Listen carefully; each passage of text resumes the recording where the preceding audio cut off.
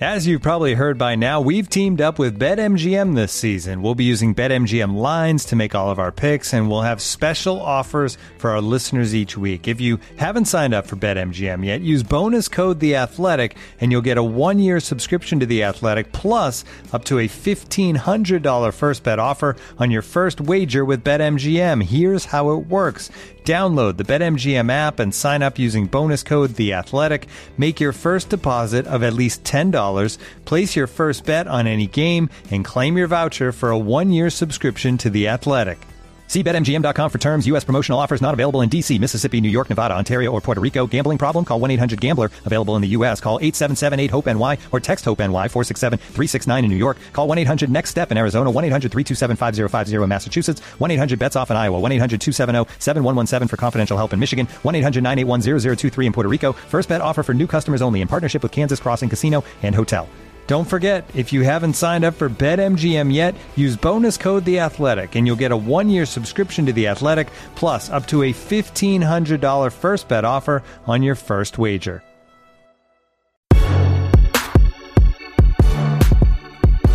Hello and welcome to another edition of the Standig Room Only podcast. Yes, I am Ben Standig, and I cover the Washington football team for The Athletic. Do I have an episode for you? Jam-packed. Not one, not two, three great guests to help us talk about the Washington football team, this week's game against the Kansas City Chiefs, what's going on with the big story in the NFL this week, how the investigation into the Washington football league led to the end of Jon Gruden as Raiders coach, and some Wizards talk. We're going to get to all that here in just a moment. To help me do that, though, here are the guests, the lineup. Starting left tackle for the Washington football team, Charles Leno.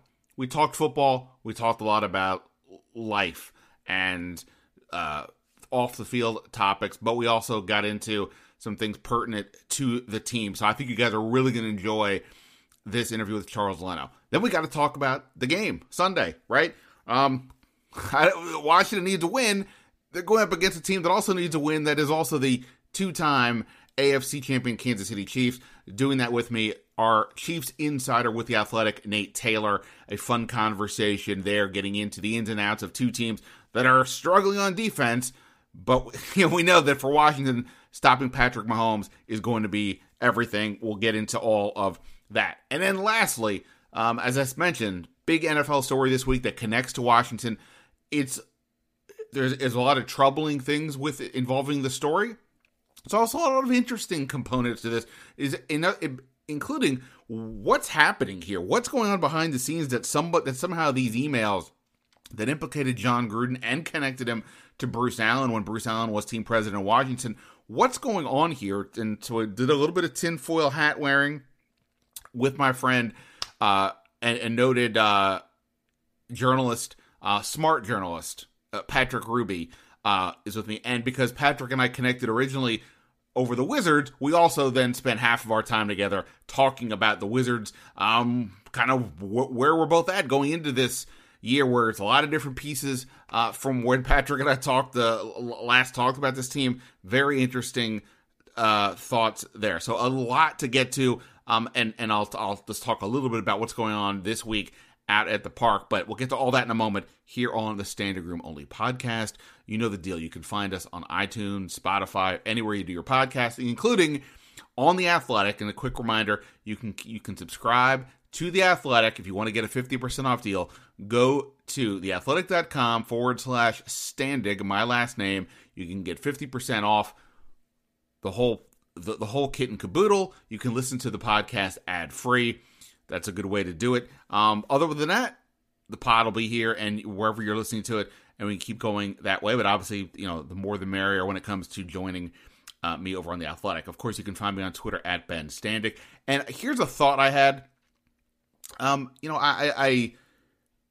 It's fun to connect with the people, with everybody out there, the listeners, the readers, people who are just interested in these teams. And so what I thought I would maybe do is, so one reason I'm doing this bigger mega podcast is I'm trying to dial myself back to 2 episodes a week. For those who don't know, and I maybe have said this before, like the way it's kind of set up right now is like I'm doing everything. I'm obviously doing all the talking. You figured that. I'm booking the guests, all that, but I'm also doing a lot of the behind the scenes stuff, and it's just a lot of work, especially in the season. So while I was doing 3 episodes for a bit, it just became to getting a bit much. So I thought I would do 2. I'm not really going to try to have as long as an episode as this one is. It just kind of broke that way in part because of the whole story here with Gruden and Snyder and Bruce Allen. I felt compelled to talk to somebody, and then Patrick and I had a fun conversation that went long. So I'm going to try to do 2 episodes a week. But that said, there may be room to do a little bit extra, and what I thought was, could we do a little bit extra perhaps next week in which it's me and a few fans, a few listeners, talking sort of, off the record, mailbag, whatever it may be. So I'm down to do that. If you're interested in participating, send me an email, bstandig, STANDIG, @theathletic.com. Let me know you're interested. We'll figure out a day and time next week, probably in the evening, I would venture to guess. But maybe that's something that we could do, get to know each other a little better. I don't know, maybe 10 of us, myself and 10, something like that. So if you're interested, send me an email. We'll kind of go from there. I would imagine this is going to be more Washington football team than it will be anything else. So we'll just kind of keep it in that in mind. Maybe in the future there's something to do on the Wizards front. But for now, we'll just stick primarily with the Washington football team. So hit me up on that. And by the way, let me know if you're cool with 2 podcasts or you prefer the third. I just, this is effectively a third because there's a lot here, but in any event. So that's all going on. And I've got a new article up by the time you hear this on The Athletic about everybody's trying to figure out what's going wrong with this team. I don't think it's that complicated. Here's what's going wrong with the football team. Kind of everything they did in the offseason hasn't worked, right? And because of that, the roster is suffering. So and so is the play. So take a look at that. Let me know what you guys think. All right. So I'm talking to you right now Wednesday night. Washington practice today. They'll practice 2 more days before the game. So this is probably the last time I'll talk to you on the podcast this week. So what does that mean? A bunch of guys were out today. Curtis Samuel's out. Antonio Gibson was out, but obviously he played last week, so this may just be an early rest. I'm not going to get too worked up about that at the moment. Sam Cosmi, right tackle, out. Didn't see him today, so that's not a great sign. Not actually even seeing him, but right. But on the flip side, De'Ami Brown was back out there today. Limited, but he was back out there. John Allen was also limited, but I imagine he'll be fine. Cam Sims was out there and did not practice and didn't look to me. He was not dressed. At least Curtis Samuel was in his jersey. Cam Sims was not. There was a lot going on last week. I reported that he's expected to miss another 1 to 2 weeks with a hamstring injury. It's week to week. We'll see what happens on that front. So those are things to keep an eye on. I think obviously the Curtis Samuel thing is, Sam Cosmi is pertinent, of course, the starting right tackle. They do have Cornelius Lucas, so they at least have some options. The Curtis Samuel thing, though, it's just a matter of at this point, it's like, wow, what is happening here with this situation? Is it going to be? How are they going to resolve this? Do they need to shut him down for a while? Really, he's bored with talking. They played 25 snaps against Atlanta, and they said even that was more than expected. That's not a lot, right? Only 5 last week, so, really doesn't seem like he's that close to being truly healthy, and at some point you're going to have to ask, what are they going to get out of him? It's only week 6, but at the same time, if you have to shut him down for a bit, now we're getting past the midway point of the season, and we still don't even quite know where things are at. So we'll keep all that in mind. And with regards to the Chiefs, obviously I talked a lot about this with Nate, so we don't have to get into it too much. But one thing I think we talked about a little bit, but I'll just emphasize it at the top. We keep trying to figure out what to do with the defense. And look, nothing may work this week when you're considering the opponent, the Chiefs, Patrick Mahomes, Tyreek Hill, Travis Kelce. They do have some injuries. They put Clyde Edwards-Helaire on IR since Nate and I spoke. So one less weapon. We already knew he wasn't going to play with his knee injury, but nonetheless, that is that. I kind of feel like, though, Washington has used a bunch of 5 defensive lineman lineups, as we all know. Technically, a 5th lineman, I believe, according to True Media, an analytics site that we have access to at The Athletic, it showed last week that Washington effectively blitzed, air quoted that, 58% of the time, meaning they just sent an extra rusher beyond the standard 4. And a point that Nate made to me during our conversation was that, like, teams aren't really blitzing Mahomes. It kind of makes me think going with 5 defensive linemen may not be the way to go for Washington. Going with a 4-1-6 though, that might work, because right now it's only other than Cole Holcomb, I don't know what linebacker you put on the field. So anyway, something to consider. We'll talk more about that with Nate in just a few minutes. And then as far as the big NFL story this week, explosive, story with emails from Jon Gruden, racist, homophobic, sexist, misogynist, a lot of negative things in his email that, of course, led to him resigning. He essentially would have been fired, but he resigned. But the primary aspect was all these things, or a lot of the emails, were connected to conversations he was having with Bruce Allen, and Bruce Allen was the president of Washington. Since that's come out, and since Patrick and I even spoke just yesterday, former employees, I think there's about 40 of them, joined to send a letter to the corporate sponsors, I believe Nike among them, saying, hey, you guys need to pressure the league to put out the Wilkinson report. We want this report public. I think a lot of people do, but these women were directly involved, obviously, or at least many, if not all of them, are directly involved in this, and they want this information out there. Of course, we'll remember last year when the name change situation happened, there was a lot going on in society. We were right in the middle of everybody focusing on George Floyd's murder and what that did to the country, and caught up in that was the Washington team name.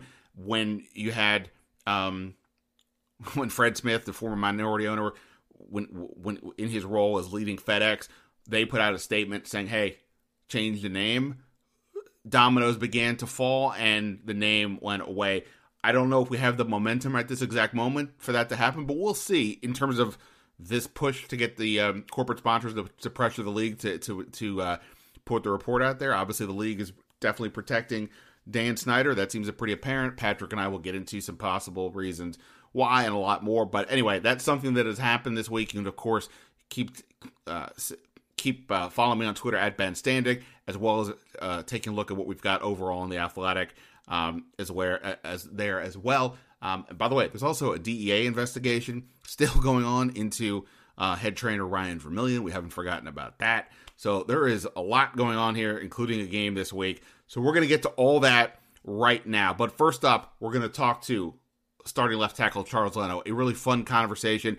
This guy has really integrated himself into the community pretty quickly, and we had to kind of went all over the place. Including, it was a really interesting conversation. I think you'll like it. Then I'll get to my chat with Nate Taylor previewing the Chiefs game, and then lastly, Patrick and I again talking about everything here with Jon Gruden, Dan Snyder, and the NFL, plus Wizards. Probably about, honestly, the Patrick conversation is about 50 minutes. Probably half of the NFL stuff, and then half Wizards. So a lot to get to. I hope you guys like it. Please listen. Please let me know what you think at Ben Standig. And again, if you want to participate in a private conversation next week, email me bstandig@theathletic.com.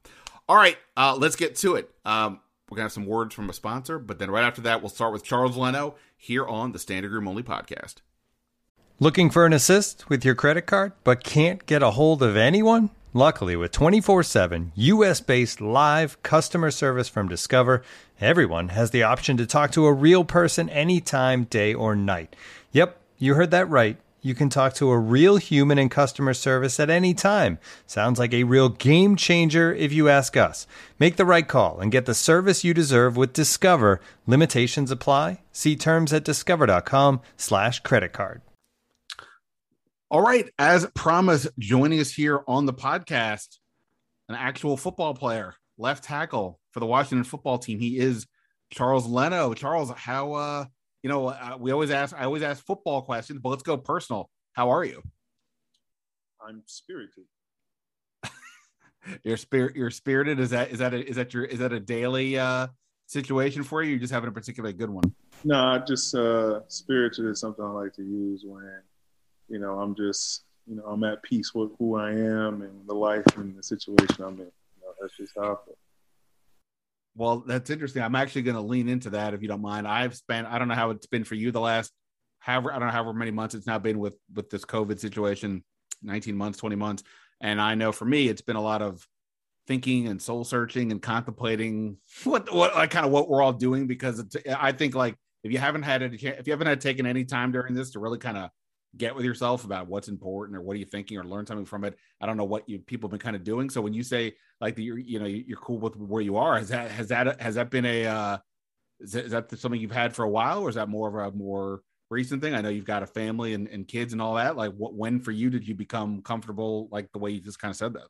Oh yeah. So I mean, honestly, for me, dating back, I don't know, early in my career, I did a lot of meditation, and I still continue to practice in meditation. Not as much as I used to, but still definitely do it before every game. I do it, on occasion I do it, but just definitely being understanding at peace with what's going on around you and understanding what you can and cannot control. And I feel like with COVID and everything that's going on in the world, like a lot of things we feel like we have to be able to control, and we want to have a pulse over. We want to like feel and know what's going on. Sometimes you just got to let go, and that's the best situation. And, me having a family now, having 2 daughters and my wife around, and, this is who I am and with my family. Now it's all about them. Like it's nothing. It gets more and more less about me. And, being in the situation I am, like early in my career, I was very selfish. I mean, I'm a football player, not saying all football players are selfish, but you get into this situation where I have to think about myself to better my career, and it's about me. And now it's less about me. It's only about me on Sunday, but that's only 3 hours of the day. You still get home and I still go back to changing diapers. You know what I'm saying? Yeah. It's something that, it's just evolving, always evolving. And if you're not evolving, I just turned 30. If you're not growing, if you're not leveling up, I have a shirt that says unlocked level 30. And if you're not leveling up in life, then, what really are you doing? That's all I'm trying to do. Just keep getting better. And, understanding the way you get better is just understanding yourself and, becoming a better version of you. Yeah. I mean, we need to condense all that and put it on a t-shirt, because I agree with a lot of that.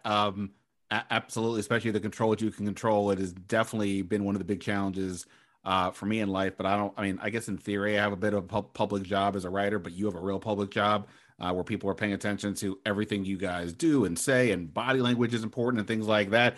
In terms of this mindfulness, I guess we can say, we just discussed how it maybe helped you get in touch with you. How has it helped you out on the field? Is there something that you can see tangible difference as you've kind of gotten into this practice that it's kind of helped you out there? Oh, absolutely. On the field, I mean, tremendously. I even work with mental performance coach.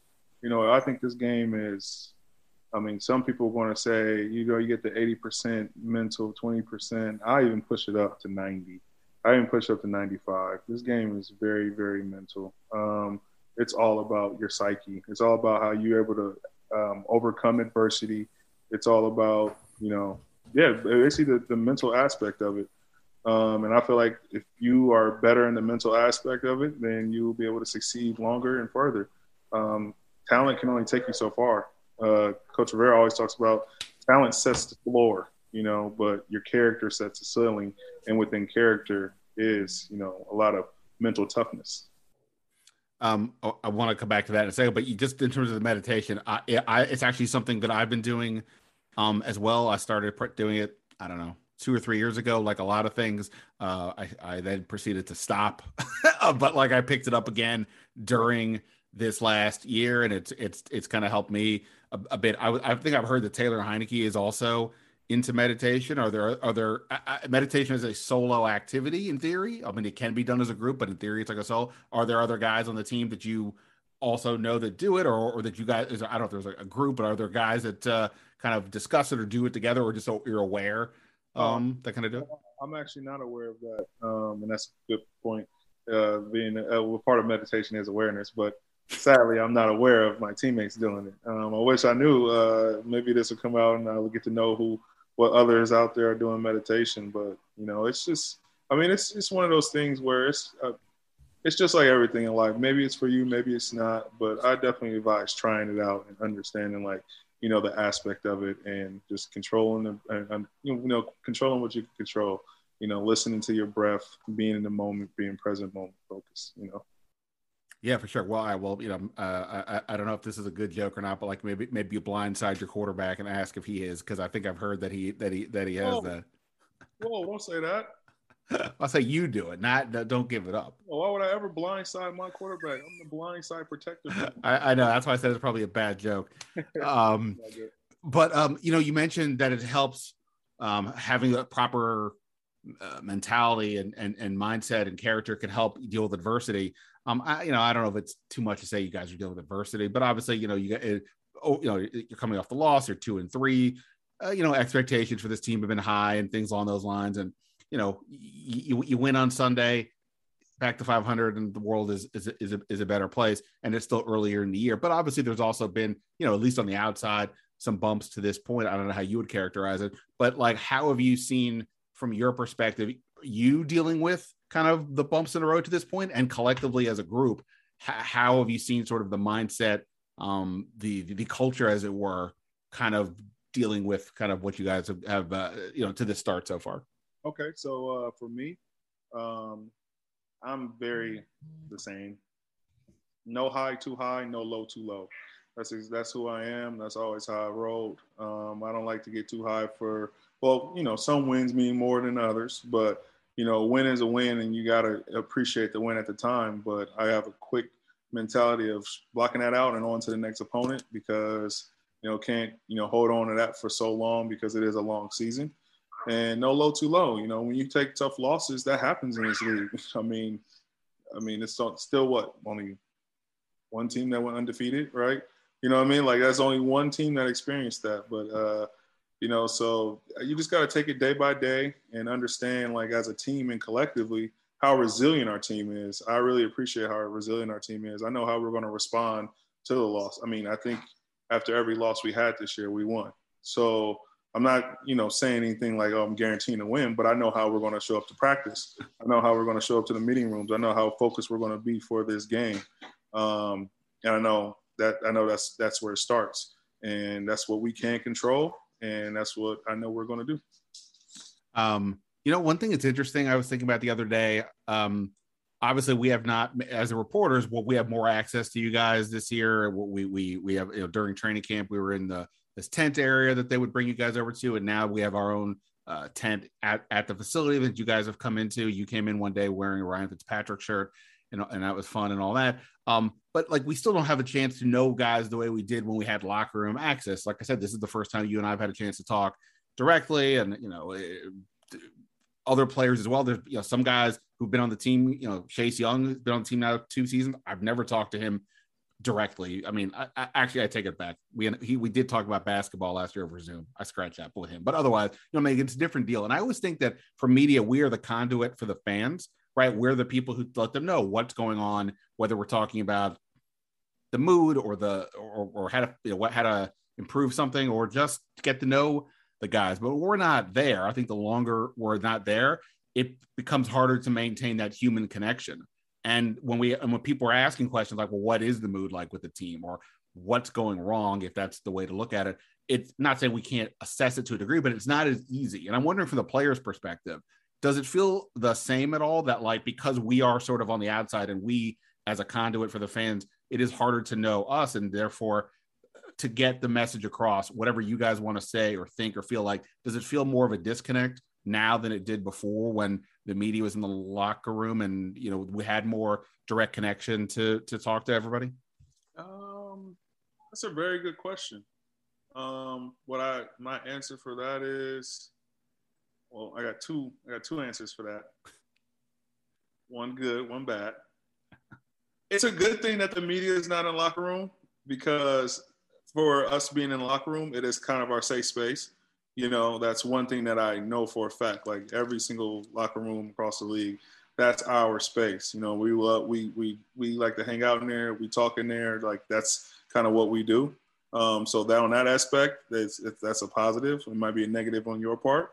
And yeah, absolutely is a negative when, you don't understand who we are, and you're writing a story and you're trying to piece together, but it's over Zoom, or you don't have that. We can talk over Zoom and we'll just have this time, but in the locker room, you can just come by, speak your piece, and then afterwards still hang out, and we'll still talk about life afterwards. You know what I mean? Right. So that can give a completely different narrative on your story about however you feel. Charles Leno Jr. might be the worst tackle in the league, but he might be the best family man you ever met in your life. So it kind of makes the story sound a little better. But yeah, I think that's the disconnect that I feel in that aspect of the locker room and media and player.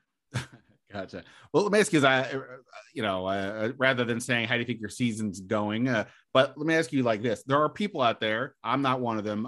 I look at film to try to understand as much as I can what's happening, but I'm not here to break down tape, and I'm not going to put out a report that says, "Oh, this guy, he should have gone this way. The quarterback should have seen this pass and done that way." Or in your case, oh, how did you miss that block? That's not me. But you obviously, I'm assuming. You seem like you're a guy who's on social media somewhat. You seem like you're cognizant. I'm sure you've seen people say things about you. You mentioned the idea of being the worst tackle or jokes, whatever. What's the thing that people don't get? Because I've heard, like, say, Pro Football Focus, just to use them, they're maybe the most prominent grades out there. I'll leave it up to others to determine good or bad, but I've heard in certain positions, they don't always get it because you don't always know what the call is on the line. I mean, maybe sometimes it's obvious the left tackle is going but the blocker, but you don't always know. What's the thing when you see people assess line play that they get most wrong? Everything.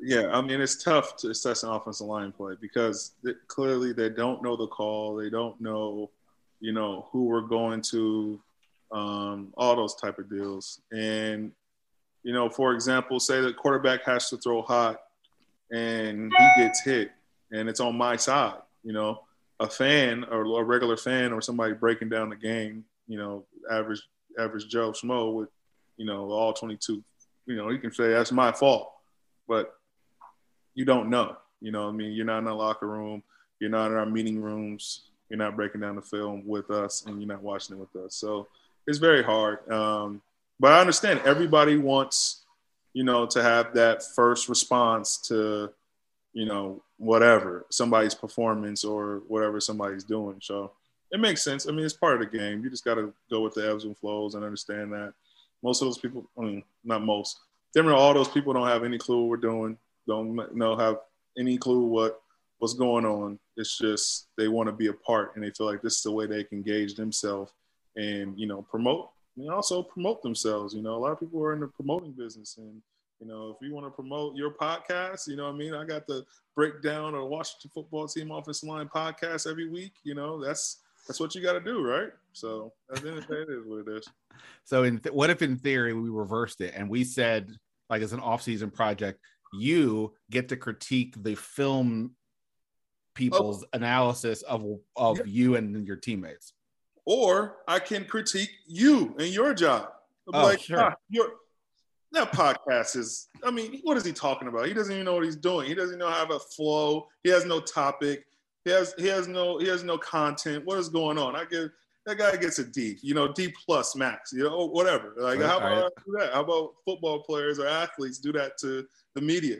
This is feeling a little personal right now as we're doing a podcast. Now I'm worried about my agenda here. Right? Do I have no flow? Wait, now I'm in my head.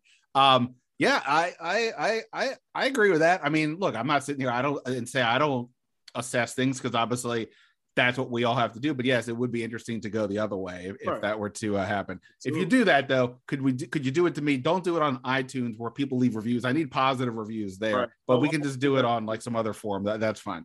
Right. I would like to go down to the. Actually, I like to go down to the local Whole Foods. I have some reviews that I got to give there. So if I can, at the end of this off season, I definitely will be stopping by in my local Whole Foods and reviewing the the baggers and the stockers. I have to make sure they are at pristine. Just got to make sure they're on top of everything. I worked at as a cashier at the grocery store near where I was growing up, and when you do that, they have a secret shopper that comes in and grades you, and then one day your boss says, "Hey, by the way, the shopper came in," and then they tell you what you did or didn't do. That was kind of nerve-wracking. Thank you for my off-season job. That is what I'm going to be doing. I might be popping up in every single grocery store across America as a secret shopper. Thank you. Okay, well, we're going to have to discuss this. This may be a fun project to discuss. Let me get to a couple other quick things before we let you go. You're obviously new to this offensive line. So is Sam Cosmi. You guys are. So where everybody's kind of looking at you guys, like, how are the new tackles going to be? It's very different. You're a veteran who's you've been a Pro Bowler. You've been there, done that. He's literally learning the job. Unfortunately, he just had an ankle injury. And I guess we'll see if he's able to go this week. But what's your sense of kind of where he's at? And when you look at him, how do you kind of see your own self, as he's going through some growing pains? Yeah. I mean, I just know football player, that's going to come. I understand that, like that. He's a rookie. He's still learning the game, understanding what the NFL is all about. But as a person, I mean, I can't tell you more about Sam Cosmi, man. He's a great guy, extremely hard worker, very dedicated, focused. Just wants to get better, wants to continue to push himself every single day. And he has made a ton of strides already, and the future is very bright for him.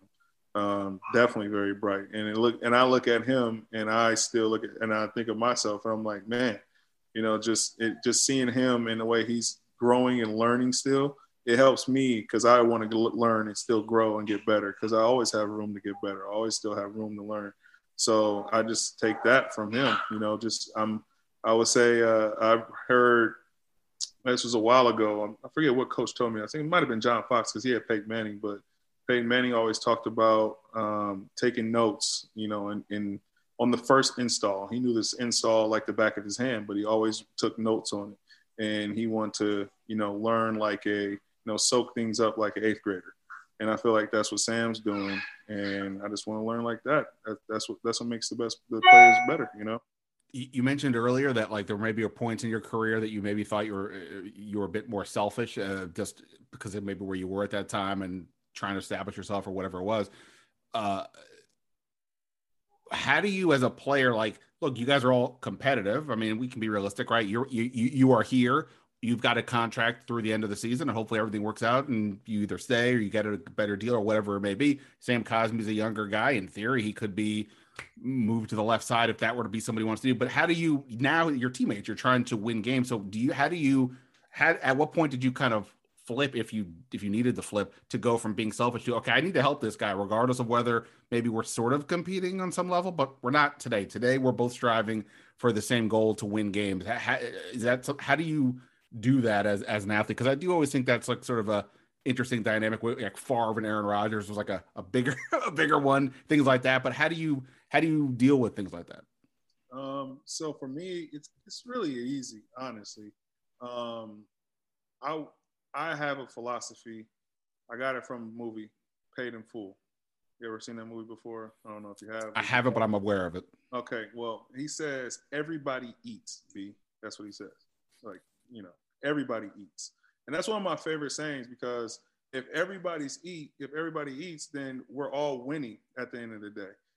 So I look at it as I want this person to be the best person they possibly be, the best athlete they can be, the best football player they can be. Because if something goes wrong, on the field, we will need them, and that's what I want. That's why I want to help guys like Sam and Sadiq. I'm always helping out guys like that, just so they can get groomed along the way. So if anything goes wrong, they'll be ready. You never want to get ready. You want to stay ready. You know what I'm saying? So I just want to make sure they're prepared and always just let them know mentally, like, just stay in it. Because you never know when your time's going to be, because I was that player one time, where I had to get thrown into the game and, I'm wide eyed and I'm like, oh snap, I'm here now. And, I don't want anybody to be caught off guard like that. I want them to be able to understand, like, prepare your tail off like you're a starter every single week. Because if you do that, then everybody wins, that's the team wins, you win, I will be fulfilled because I'm looking at somebody I helped out. What better what better story is, you helping somebody out and they come in and they succeed, that's a feel good thing, because you help them grow along the way. I want to ask you about your charitable endeavors before I let you go, but quick, I ask people a couple like fun, silly questions. We'll go through them really quick, painless, I promise. You are a social media guy. You're on Twitter. Who is somebody on Twitter that you wish followed you that doesn't? Like my jokey answer, but sort of serious, is like Rihanna. Rihanna, no, I'm married. I'm cool with Rihanna.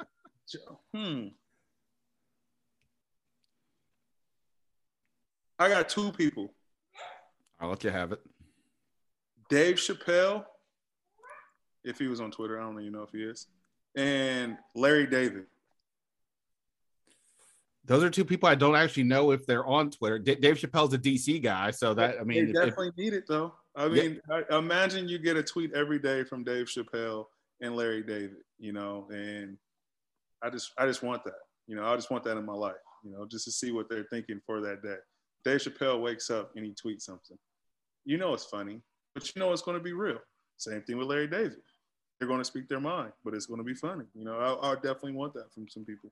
100%. Yeah, like I said, Dave Chappelle's a local guy. I don't actually know if he's a Washington football team fan or not, but he is from here. Yeah. He doesn't live around here anymore, but he's still around here. I'm out. Anyway, I respect that. There's a new season of Curb coming up. I just saw the ad for that, so I'm excited for that. Based on a hobby or a habit, what Hall of Fame could you qualify for? Leg shaking. Leg shaking. What does that mean? I shake my leg a lot. Okay. It's like a nervous habit thing, or? It's just like a thing I've been doing for a long time. I don't know. My wife hates it, but, we're still together. This might be the thing that, separates it if she ever wants to take it that far, but it's a habit, so all right, I'll win the Hall of Fame because I do it probably more than anybody. You ever know. Well, I assume you can control it on the field, or you might get a false start penalty or something. I got a false start off of that before. Really? When was that? No, okay. Bad. You're good. All good. If Dave Chappelle's here, I'm going to let him go blue. You can certainly say that. Last thing, I mean, you only got here this summer or whenever that was, right after the draft. You quickly integrated yourself with the community. You have been very active, from what I can see, with the fans, with your charitable work. But tell everybody kind of what prompts you to be that active, and what are some of the things that you and your wife Jennifer have been kind of doing in the community? What prompts me is just understanding where I came from. Oakland, California kid. I remember not having much, and I remember, going to like the Raider facility and the way they gave back. I did that. We had like a bus trip there, and I saw the charitable works they did, and I was like, if I ever get the opportunity, I always want to give back to the community I am and my community. So that's just something that's been a part of me, since, honestly, since I've been in Boise. I did a lot of charitable work out there too. But, in the league, you can make an even bigger impact. And that's just something I want to do, just leave a lasting impact and make sure the youth understand that there is, good role models out there and people who want to see you succeed.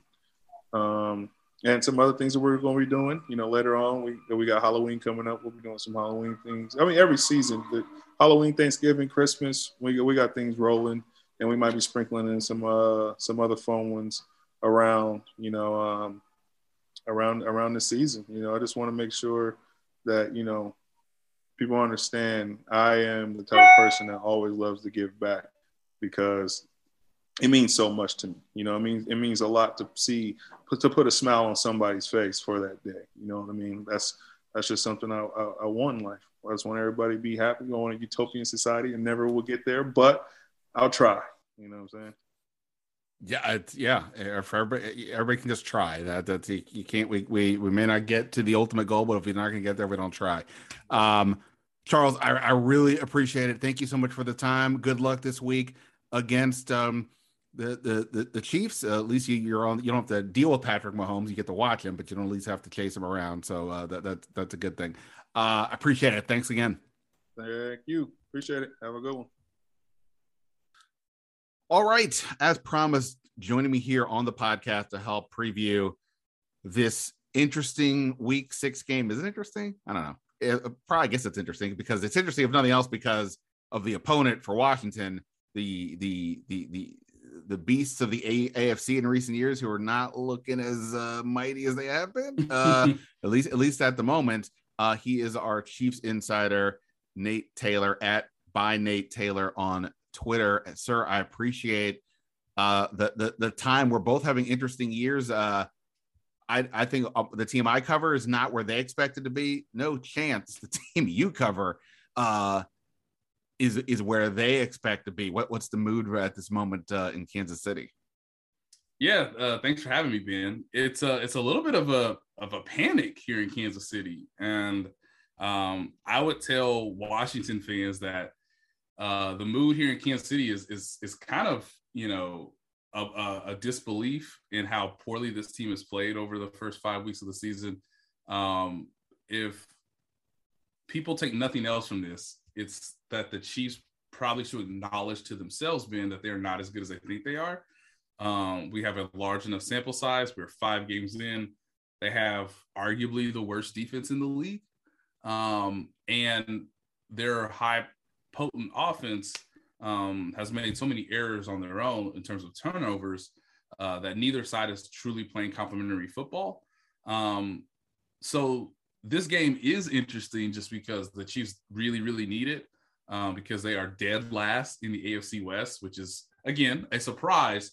But I do think this game can be competitive in a way for Washington that, yes, even though it's early October, teams may still be like, or people, I should say, may still be like, wow, like, how is this game close in the fourth quarter? And my thought process is that's probably what I'm going to expect all year from Chiefs games, is that they'll probably be close. And if they are dominant, they will have had to really make steady progress in terms of improvement all year long. Didn't that kind of happen last year? Like, I'm not sure about it from like a betting perspective, but like, it felt like, as somebody who, you know, looks at lines and plays some fantasy football, I was always like, boy, Kansas City is like not blowing people away. That Mahomes is having to do some magic late in games, but then once they got to the playoffs, obviously it's like, oh, okay, here they go, and they make the Super Bowl again. Right? I mean, that was sort of happening a little bit last year, but now it's just more pronounced in there. You know, they don't have the firepower, especially on defense, to do enough to get things going so far. Yeah, you're right. I mean, last year they were so much better than everybody that just about this point in the season last year is when they started, I think, to play bored or to flip the switch, which doesn't help anybody if you're gambling on the most dominant NFL team, to say like, hey, can you win by more than one score? They didn't last year. They won a lot of what you could describe as close games based on the box score, but there were times where they really turned it on against the Saints, against the Dolphins. I mean, these are teams that, you know, they blew out Tampa Bay before really basically taking their foot off the gas in the second half. They were a team that knew they were champions, that knew they could really, when the moment was right, sort of take control of the game on offense or defense. And as impressive as Washington's defense was last year, I think both teams are in this similar mood of, hey, we all went into the offseason, and this is both the Chiefs and Washington, where the defense is not the big concern. You know, that should be the part of the team that transfers year over year pretty okay. Like, marketable improvement would be great. Little dip is fine. It's surprising to me from an observer here in Kansas City how Washington has struggled on defense. I think most people in the league thought that Kansas City had to be competent, had to be, you know, slightly above average to continue to stay, you know, superior in the AFC. And they've fallen off a cliff in a lot of ways. They have one true star player right now. That person is Tyrann Mathieu. I would tell Taylor Heineke not to target anybody he's covering on Sunday's game, because there's openings throughout the secondary, most specifically Daniel Sorensen, who's played, who's in the midst of his worst stretch of his career. And the Chiefs pass rush has not been as dominant as people, and me included, perceived, because Chris Jones has a left sore wrist injury. He did not play in Sunday's game against Buffalo. Frank Clark has been dealing with hamstring injuries. He doesn't seem to have the same burst that he once did. Jaron Reed was the Chiefs' biggest offseason acquisition on defense as a defensive lineman who was supposed to add more girth to the interior. He has not recorded a sack through 5 games this season. So it's weird to know that a team last year knew they were champions, knew they could turn it on whenever they wanted. And that is not the case this year. They're going to have to fight and really grind out games.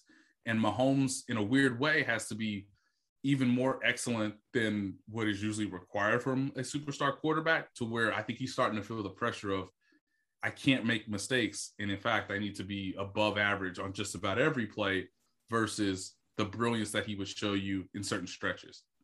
I mean, that's how life is on some level, right? I mean, I rarely achieve the point of a mindset where I feel free to do what I want, that my actions are not tethered to the world around me, that I can just do what I want and it'll work out. and when all of a sudden you realize, oh, I don't know, whatever it is, there's outside pressures in various ways, it can be limiting. And I, you know, maybe like you're saying, maybe that's part of what's happening with him, obviously. And that's also like with the NFL, right? I mean, it's just so hard. It's what makes the Patriots. I mean, look, Kansas City. I would still, for this moment, if you said to me, who's going to be in the AFC Championship game, probably I'd still have to think hard about picking the Chiefs, if not actually picking them. So, you know, but like it's what makes what the Patriots did so impressive. And partly was because you had Tom Brady there the whole time, but still everything else around him kept changing, and they largely were in contention, if not actually making the Super Bowl, because, you know, in the salary cap era and, you know, correct, 20 other things happening at all times. It's so challenging. Look, both teams' defenses are terrible. In fact, as I was looking up a lot of Washington stats, a couple times the only team that was worse than them in a certain category was Kansas City. So they're both struggling on that end. And obviously for Washington, even if they were, you know, firing on all cylinders, to use a cliche, the Patrick Mahomes would be a problem. And obviously, assuming that everybody else is, you know, all their main weapons are there. They're obviously Clyde Edwards-Helaire. I guess he's not going to be there. He's not going to be there. He's not a marquee running back in the league, but, you know, still you take away anybody's starters and that's a problem. Part of me wonders, though, for Washington, the only 2 games they've won this year is when the offense has scored at least 30 points. And that's just such a tough ask for Taylor Heineke, no matter what. And if Mahomes is getting going against a defense that's been struggling, I don't realistically know that they have the firepower, especially when you look at what Washington's missing. Before we started recording, you asked me, wait, is Ricky Seals-Jones, who was with your team last year, starting for Washington when he barely played in Kansas City? I'm like, yeah. I mean, Logan Thomas is out, and the only other backups they have are some rookies who are just completely unproven, and he's had to go out there, and he's actually done a couple of decent things since he's been here. But at the same point, that's where we're at. A guy who's just a journeyman guy for depth is having to play real minutes. We don't know if real snaps. We don't know if Curtis Samuel is going to be available this week after he goes out again with the groin injury. Their starting right tackle, Sam Cosmi, got hurt in this last game. We'll see what his deal is. They already were without 2 other receivers going into the week. And then let's not forget Ryan Fitzpatrick's not playing, which is why Taylor Heineke is here. So it is, to me, when Washington's gone up against good defenses, those have been Heineke's 2 worst games. He won't be going up against a good defense this week, but he will be having to go up to keep pace with an offense that typically scores a lot of points almost against anybody.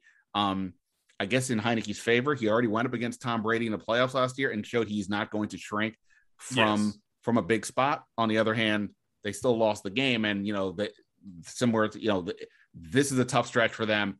They need to find a way to win one of these next handful of games. It's going to be tough, and it doesn't seem that it's going to be this one, but I don't know. I mean, I don't know how the offense is going to keep up, I guess is what I'm saying, if Kansas City is doing what they probably will do. Yeah, the big question for me in terms of this game on defense for the Chiefs is, can they tackle effectively?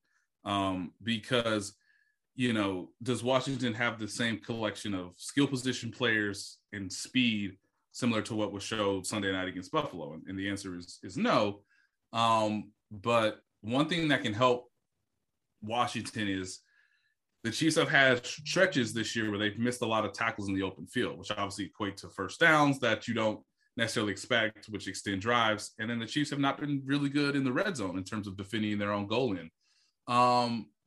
For Mahomes and the Chiefs, they're probably going to have to be passing the ball more than they expect, just because Clyde Edwards-Helaire did have a left MCL sprain in Sunday night's loss to the Buffalo Bills. He'll be out, I think, a couple weeks. The Chiefs will have to decide later this week if he's going to be staying on the active roster, or if he's going to be added onto the short-term IR, which means he would miss the first, the next 3 games. They don't really have anybody proven on the running back standpoint. There's Darrell Williams, an undrafted guy who's been with the team for a few years, but he's been never asked to start for long stretches of a season. There's Jerick McKinnon, who is a very nice scat back, a veteran, but based on his injury history, I don't know if you want to be giving him a ton of touches. And so a lot is going to be put on Patrick Mahomes' shoulders. The one thing that I know Ron Rivera and that coaching staff is going to harp on is, if you look at the Chiefs' losses this year, the Chargers scored 30 points. The Baltimore Ravens scored 36. The Buffalo Bills just scored 38. You have to score 30 to have a chance to beat this team, even though they're not playing their best football, one could say right now. And then secondly, they need turnovers.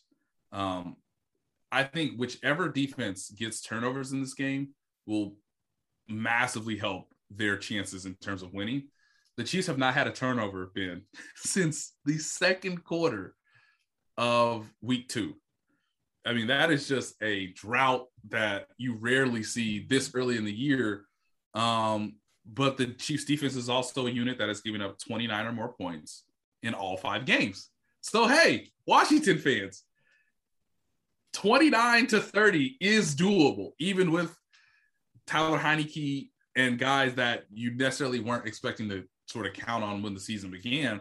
But the Chiefs can help their offense if they get some turnovers, and I believe Washington can do the same thing, because whoever has the short field, whoever can sort of build some momentum, I feel will have a large advantage, just because, look, Jalen Hurts had his best game of the season against the Chiefs defense. So Washington fans should hope that Tyler Heinicke has a similar performance, but this time in a winning effort, if he doesn't turn the ball over, and B, the Chiefs miss tackles and they don't get turnovers. Yeah, I mean, Heinicke's, like I said, he's been a gamer. He's largely played fairly well, especially if you consider expectations, and even if you don't, he's done fine. Terry McLaurin's a beast. Antonio Gibson is a legit playmaker. They don't use J.D. McKissick out of the backfield nearly enough for my view, especially with Curtis Samuel out. But they are pretty limited elsewhere, and that's a problem. It's interesting. Like, normally, you talk about putting pressure on a quarterback is a good thing. Lowers his success rate. Yes. Heinicke's case, it almost feels like it's been the opposite, because when he pressured, he takes off and he can move, and he's really effective running, either to get yards or just to get out of the pocket. But his issues with interceptions have been when he's staying in the pocket too long and thinks he can throw the ball to a spot, and he doesn't have a strong arm. And that's when he's gotten into problems, either with the reads or just he is so confident, even in a league of confident humans, that he's making those kinds of mistakes. So I don't know how to tell a team to suggest pressure, but only to a point. But at the same point, that it feels like that's where some of his mistakes have come. So to the point you mentioned before, Washington should not target Tyrann Mathieu. Seems like a reasonable thought. Yes, don't go anywhere near that man. He is the only guy that I would be like, I don't know if I do that. But everybody else is up for play. And look, one can argue their best cornerback, Javarius Ward, he has missed the last 3 games with a quad injury. As this week goes on, I'll obviously report on how his participation is in practice. There's a chance he could play, but even his absence has made the secondary a lot worse. Yeah. So, I mean, that'll be interesting to see there. And actually, I was thinking before I should at least talk about Washington's defense, because, you mentioned that from your perspective on the outside that it's been confusing. I can tell you sitting here, it's super confusing. You mentioned the turnovers. They got 2 turnovers in this game against this last game against the Saints. Those were their first turnovers that they had generated since week 1. They're getting pressure on the quarterback. It's not leading to sacks. That's not necessarily sacks are not always the best indicator of what's happening, but at the same point, it shows some sort of finishing the play and not just getting there. They're also been using a lot of 5 defensive lineman looks, which is odd because it's odd for any team, but they're using it in a combination of their 5 of their best defensive players are all linemen. Matt Ioannidis, the 5th guy, he's really good. He would be easily a starter for a lot of teams, but they just have a lot of other guys. So they've been using that, but it's also to help cover up for the fact that their linebackers are really not good. And they're getting spotty play in the secondary to boot. And so, the idea of like how this defense is going to match up against Travis Kelce, I really don't even comprehend how that's gonna go. And so that's scary. But then you have obviously, Chase Young got his first sack last week. The individual linemen have all at times had some good plays. They just collectively haven't been dominant. So I know Joe Thuney has a busted hand, and because he's an offensive lineman, he'll just keep playing.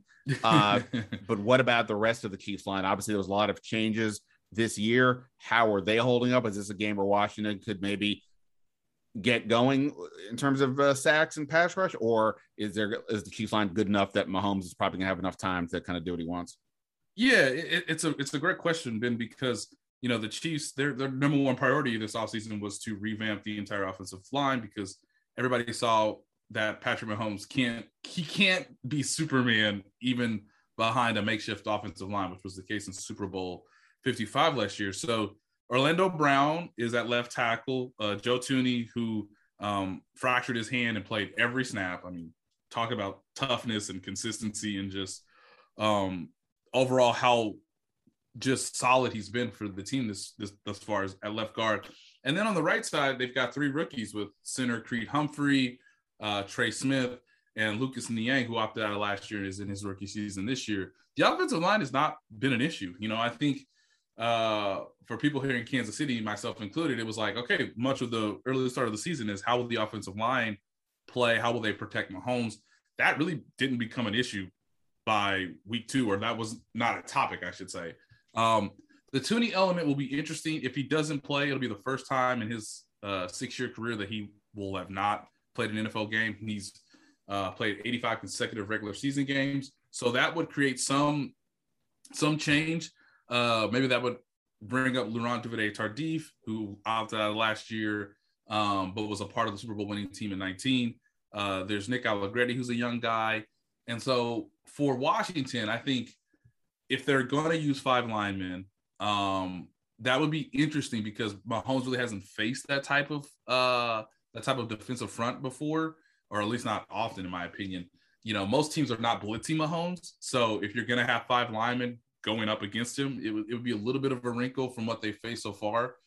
I think what the Bills demonstrated in Sunday night's game is, as long as you're near Mahomes, that is a good thing. He's so elusive. He can extend plays. He's so creative and uses improvisation to his ability that there are going to be times where he's just ultimately frustrating.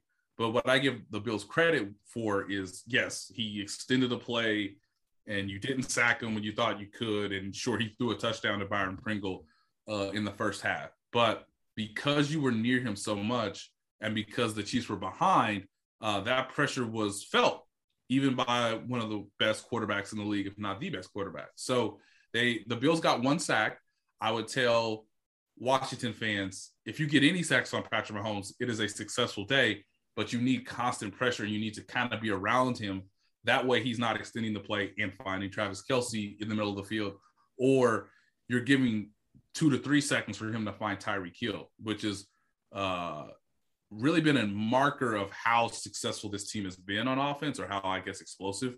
In the 2 wins the Chiefs have had this season, Tyreek Hill has caught a pass of more than 40 yards. And their losses, he has not. So that's something that, Washington will have to keep in their mind, because the pass rush, even if you don't get there, it can at least limit explosive plays, and it can force Mahomes to scramble versus extending a play that leads to a touchdown. So the Bills, I thought, did the best job this season of saying, hey, we're going to rush with 4. We're going to at least be near Mahomes. We're going to at least make him – we're at least going to speed his timing to find his receivers, and Washington's got to do something similar, even if they don't get, 2 or 3 sacks on Sunday. Yeah, I mean, when you go with the 5 defensive linemen, they used it like 30-something snaps last week, which is very high. Really staggering amount. And the Saints essentially countered with, certain types of play calls. They went empty backfield more than they had. They actually included Alvin Kamara in the passing game, which they hadn't done in some of the earlier games. And they took advantage of that. And it just feels like Kansas City is going to be able to do that. And rushing 5 takes away a pass defender. Correct. And so like you said, teams are blitzing Mahomes less. That doesn't seem like therefore, like technically they're blitzing by bringing 5. So correct. That doesn't seem like the way to go. But like I said, they're so limited at linebacker right now, they would probably have to go with like 6 defensive backs. And then, I guess if you want to say, well, Kansas City's run game maybe isn't there because of the injury, that maybe that's something to do if they want to run. That would you're right on it, Ben. That would be my suggestion for Ron Rivera, is like, if you give up 200 rushing yards, you may actually have a better chance of winning, because it takes the ball out of Tyreek Hill's hand. It takes the ball out of Travis Kelce's hand. And as we mentioned earlier, Damian Williams Darrell Williams. Darrell Williams is fine. He is a fine running back. He's not as elusive or as quick titch as Clyde Edwards-Helaire, which is clearly why he's not the starter. But yeah, if you present 6 defensive backs, you say, hey, please hand the ball off to Darrell Williams. Like, please, right. Can you just hand the ball off to him 20 times? I would tell Washington fans to like, unless the Chiefs are like near the goal line or it's like 4th and 1, you should be cheering every time Darrell Williams has the ball, because you want him to beat you, not the guys that are superstar, multiple Pro Bowl players on this offense. But if you're going to stay with 5 defensive linemen to keep pressure on Mahomes, that's fine. But you need less. I would agree. You need probably less linebackers on the field, and hope that your guys can hold up in coverage. For sure. Last question for you. Obviously, Kansas City's gotten a lot more attention around the league the last few years with Mahomes and the success that they've had. And I'm sure that's led to some bandwagon fans popping up, or maybe even Kansas City just Chief fans saying, hey, I want to support my team when they're on the road. Washington has had a lot of problems this year getting anybody to show up to games. I don't even know what I forgot to look it up, what the attendance number was this week, but I'm pretty sure it was under 50,000. The first 2 games were sort of around that as well. So what's your sense? Is there a big backing of Chiefs fans here? Do you imagine that there's going to be a good crowd? Because seats are available. The only question is, will people show up? Very, very interesting question, because yes, I feel like there were a lot of Chiefs fans in Baltimore a few weeks ago for that Sunday night game. Obviously that's a natural rivalry that highlights, John Harbaugh and Andy Reid, Patrick Mahomes and Lamar Jackson. And so in Philly, I felt like there were less Chiefs fans, but that's mostly because it's Philadelphia. I mean, those people will at least love to boo the Eagles if they are underwhelming, or if they're not, trying to be aggressive against the Chiefs offense, which was the case. And it was hilarious to know every time the Eagles kicked the field goal that fans were booing. Because it's an early game, I wonder how many Chiefs fans will travel. I think the Chiefs have grown in popularity, of course, as you mentioned. More fans who are on different parts of the country who want to obviously have some tie to Kansas City are showing up more. I would not count on the Chiefs to be a sellout, man. But if there's one opportunity to do so, maybe. But it's not like the Chiefs are the Steelers or the Packers just yet, in my opinion, where they're going to show up regardless of where you are in the NFL slate on a particular Sunday. But yeah, there'll be a decent amount of Chiefs fans, and it'll be fascinating to know if this game is something like we see, more and more either in LA or Las Vegas, where the venue and the city itself lends in, obviously the home team's perhaps performance or lack thereof may lead to more of a neutral site sort of feel. But I wouldn't say Chiefs fans are going to fill up the stadium. That'd be surprising to me. Fair enough. This podcast will go up later this week. At that point, you'll have some other work up on The Athletic. Anything people should be keeping an eye on to get themselves ready for this Chiefs Washington game? Yes, Washington fans, if there's any solace I could give you, I have to do a story later this week explaining just how historically bad the Chiefs defense are. So if you want optimism, if you want to feel like, hey, we have a chance, even against Andy Reid and Patrick Mahomes, there are things that I'm still learning every day about this defense statistically, and you know this, Ben, just watching from your seat on the All-22, that it's just like, wow, this is worse. This is really, really bad. So there'll be a story later on this week about the state of the Chiefs defense and if there's any way to improve it. And a lot of Chiefs fans are circling this game, Ben, to say, if we can't, if the Chiefs can't have some level of improvement defensively against Washington, then I think a lot of fans will be like, well, we should score 40 every game, because that's the situation that they're going to be in. So that'll be on theathletic.com. And the idea that Washington can say, hey, we don't have the worst defense because Nate just told us it's in Kansas City, and they just so happen to be your opponent on Sunday. Fair enough. I mean, I don't know what the over for this game is. I think it's like 56. I think I saw maybe somewhere. You might want to take it, y'all. you might want to take it. Nate Taylor, definitely appreciate it, man. Well, are you coming to DC? Yes, sir. I'll be coming to DC. It'll be my first time at FedEx Field, so you'll have to probably show me around, Ben. Hopefully you'll do other better sightseeing in DC, and you'll just show up to the stadium for work. It's not that. Yes. It's not, no disrespect to anybody. It's not that exciting. Thanks, man. I really appreciate it. All right. Thank you, man. All right. And now, as promised, joining me here on the podcast, it's been a long minute since he's been on the podcast. Normally we talk nonsense like the Wizards, which we're going to get to, because I need to know what he thinks. And I need to hear if he's in a good mood about the team or he's still skeptical. But we're also going to talk, starting here, about everything that's going on with, well, not everything. We're going to talk about what's going on with the Jon Gruden situation and how it connects to Washington, and kind of what is really kind of going on behind the scenes here, as best we can guess. Doing that is our friend Patrick Hruby, who is, Patrick and I both cover sports. I'm covering the silly part. He covers the serious parts. That's why we're having him on, because this is a serious topic, and we'll get to the silly Wizards in a minute. But first, Patrick, it's been a minute. How are you? I'm good. It's great to be back. I believe the last time I actually was on here, it was the I can't even say it, the Locked On Wizards podcast. Now we're here at the Athletic. That's amazing. I take some glee in the fact that when I was giving up the Locked On Wizards, I was like so bummed, because I was like, I built it up and it had done well, and I was doing the 5 days a week like you had. People were like, dude, are you serious? Nobody else is going to keep up this pace. I'm like, oh, really? It doesn't seem like it's that complicated. And since then, there's been, I think, literally 9 or 10 hosts that have gone through. So I take some pride in that. I hate you because I ain't you, Ben.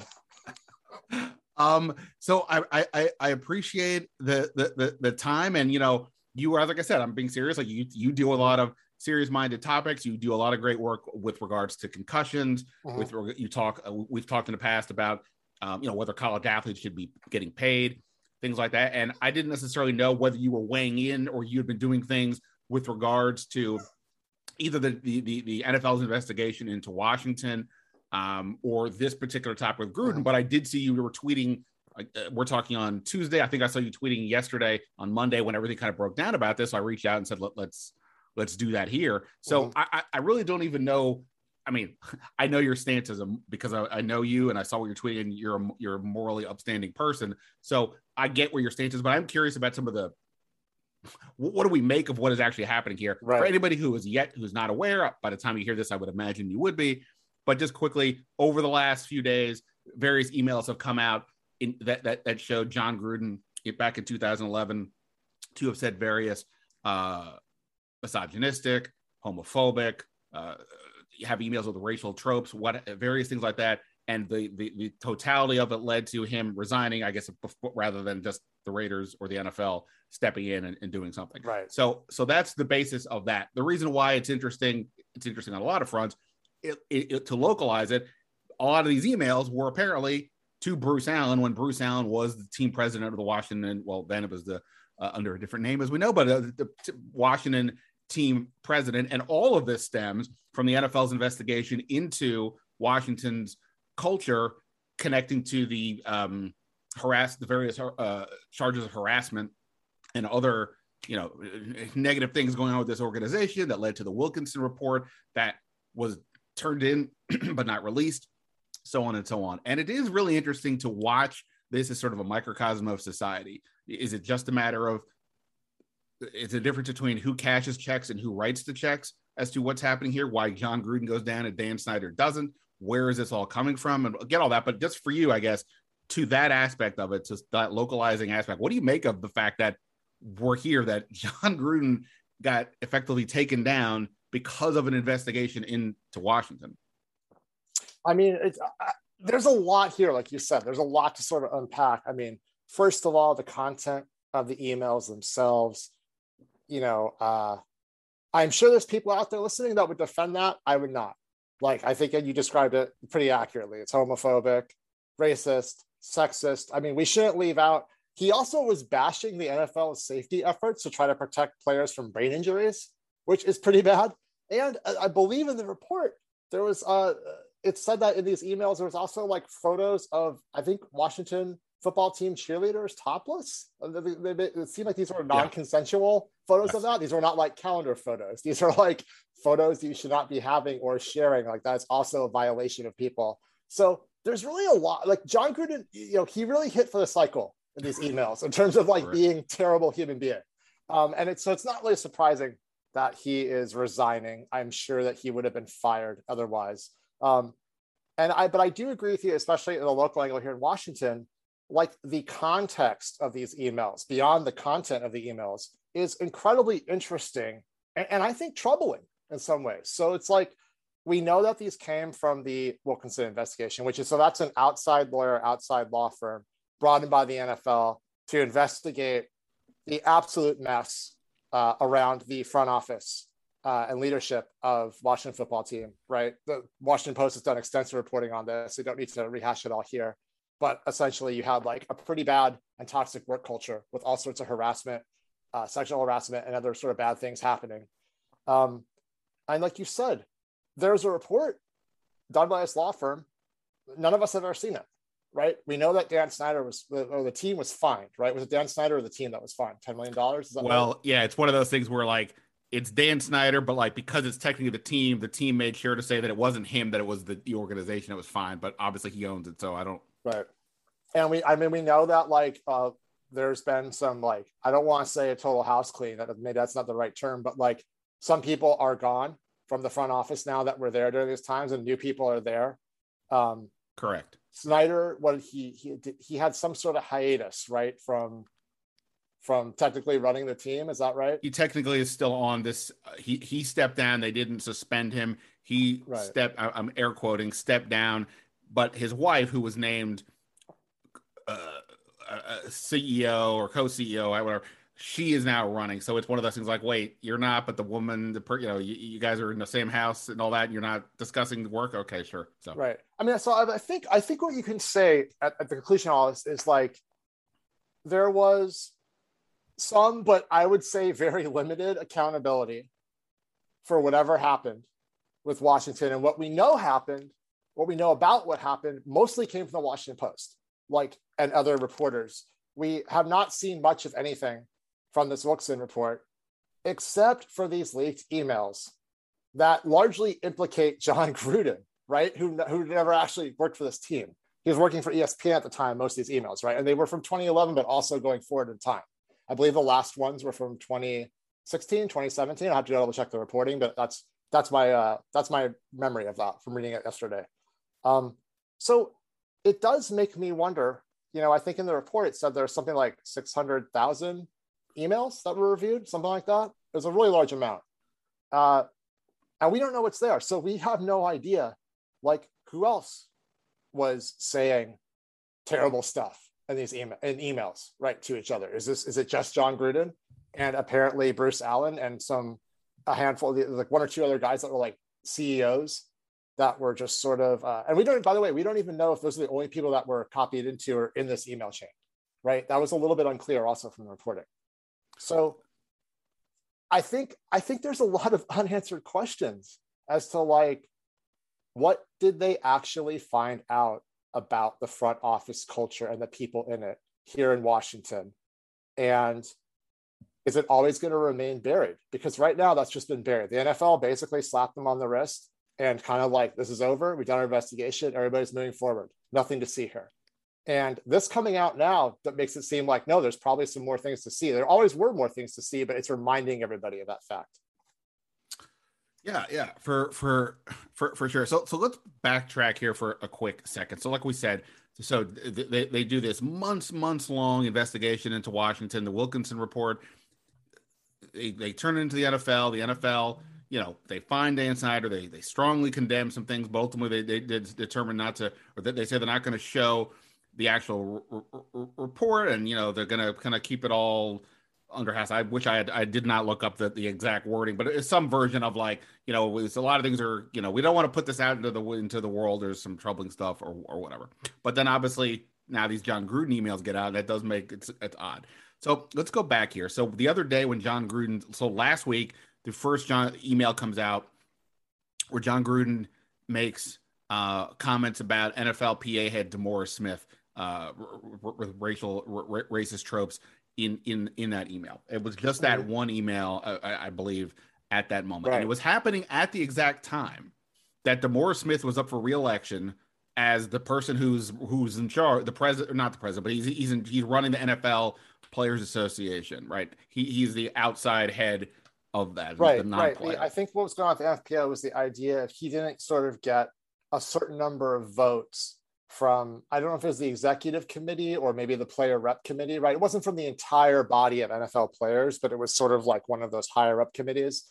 Then they would have to call for an election with other candidates and things like that. But if he got a certain number of votes, he would just stay on for the rest of his remaining term. I think it's basically that was what was going on. So it was kind of like a bit of a vote of confidence, no confidence in D. Smith. And so, yeah, there's peculiar timing that came out.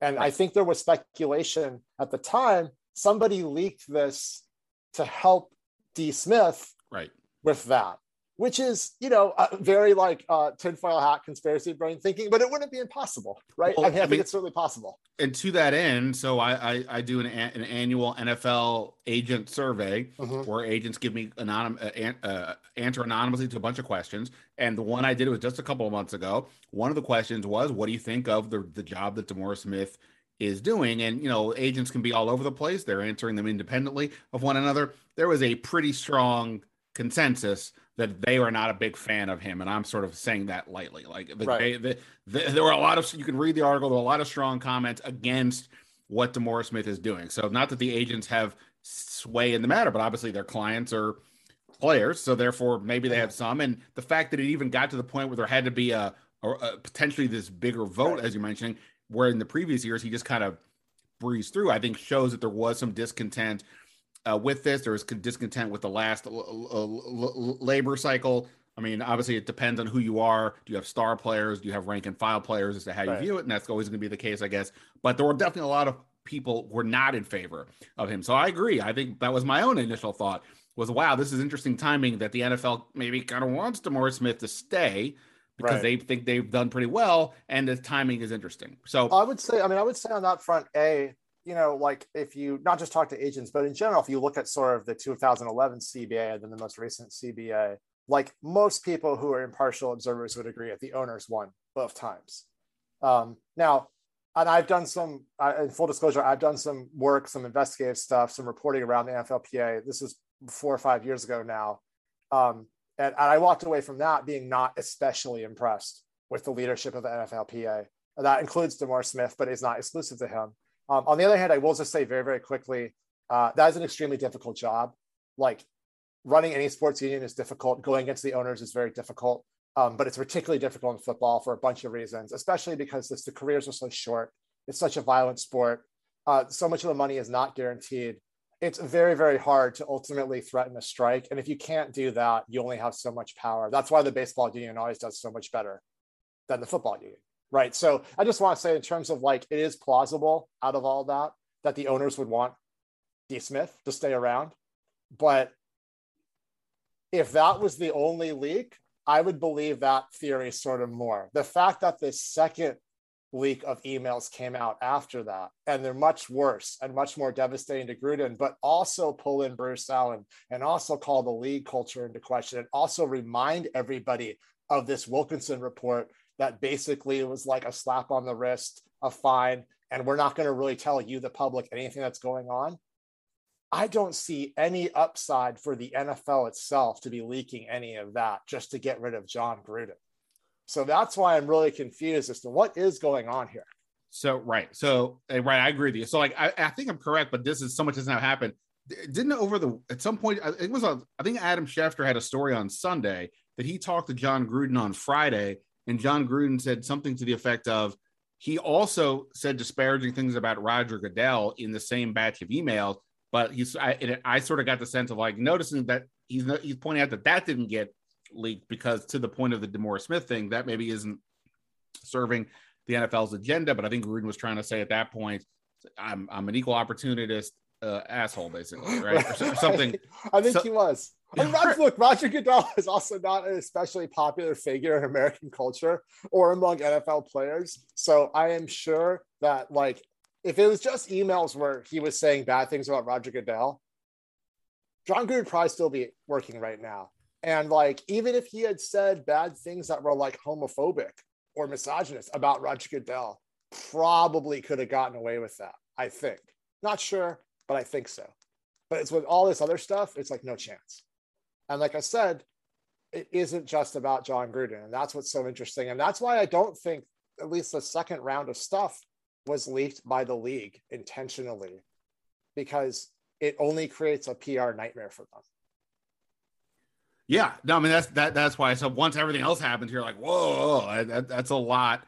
That's a lot to get through. And like, Jon Gruden isn't just a regular coach. He is one of the bigger names, in this sport. I saw somebody make the point that like Jon Gruden has kind of, in many ways, he's been a guy who's like defined, maybe not individually, but he's kind of defined the NFL for the last, 30 years as a coach. The Monday night broadcaster, commercial pitchman, the Chucky face. Like, you think football, like Jon Gruden is the guy on some level. I think culturally, he's not close to what John Madden once was for the NFL, but he's the closest thing we have now in our much more fragmented culture. Nobody could be John Madden now, right, for football, but he's kind of like the closest thing you could have in 2020, 2021 to John Madden for football. So I agree with you. There isn't a lot of upside for the sport of football to have this all come out about Jon Gruden. So it makes me wonder, what else is going on here? And one of the things I wonder, and I'm just going to put on my total like conspiracy theory speculative hat right now, is either is there a struggle internally at the NFL,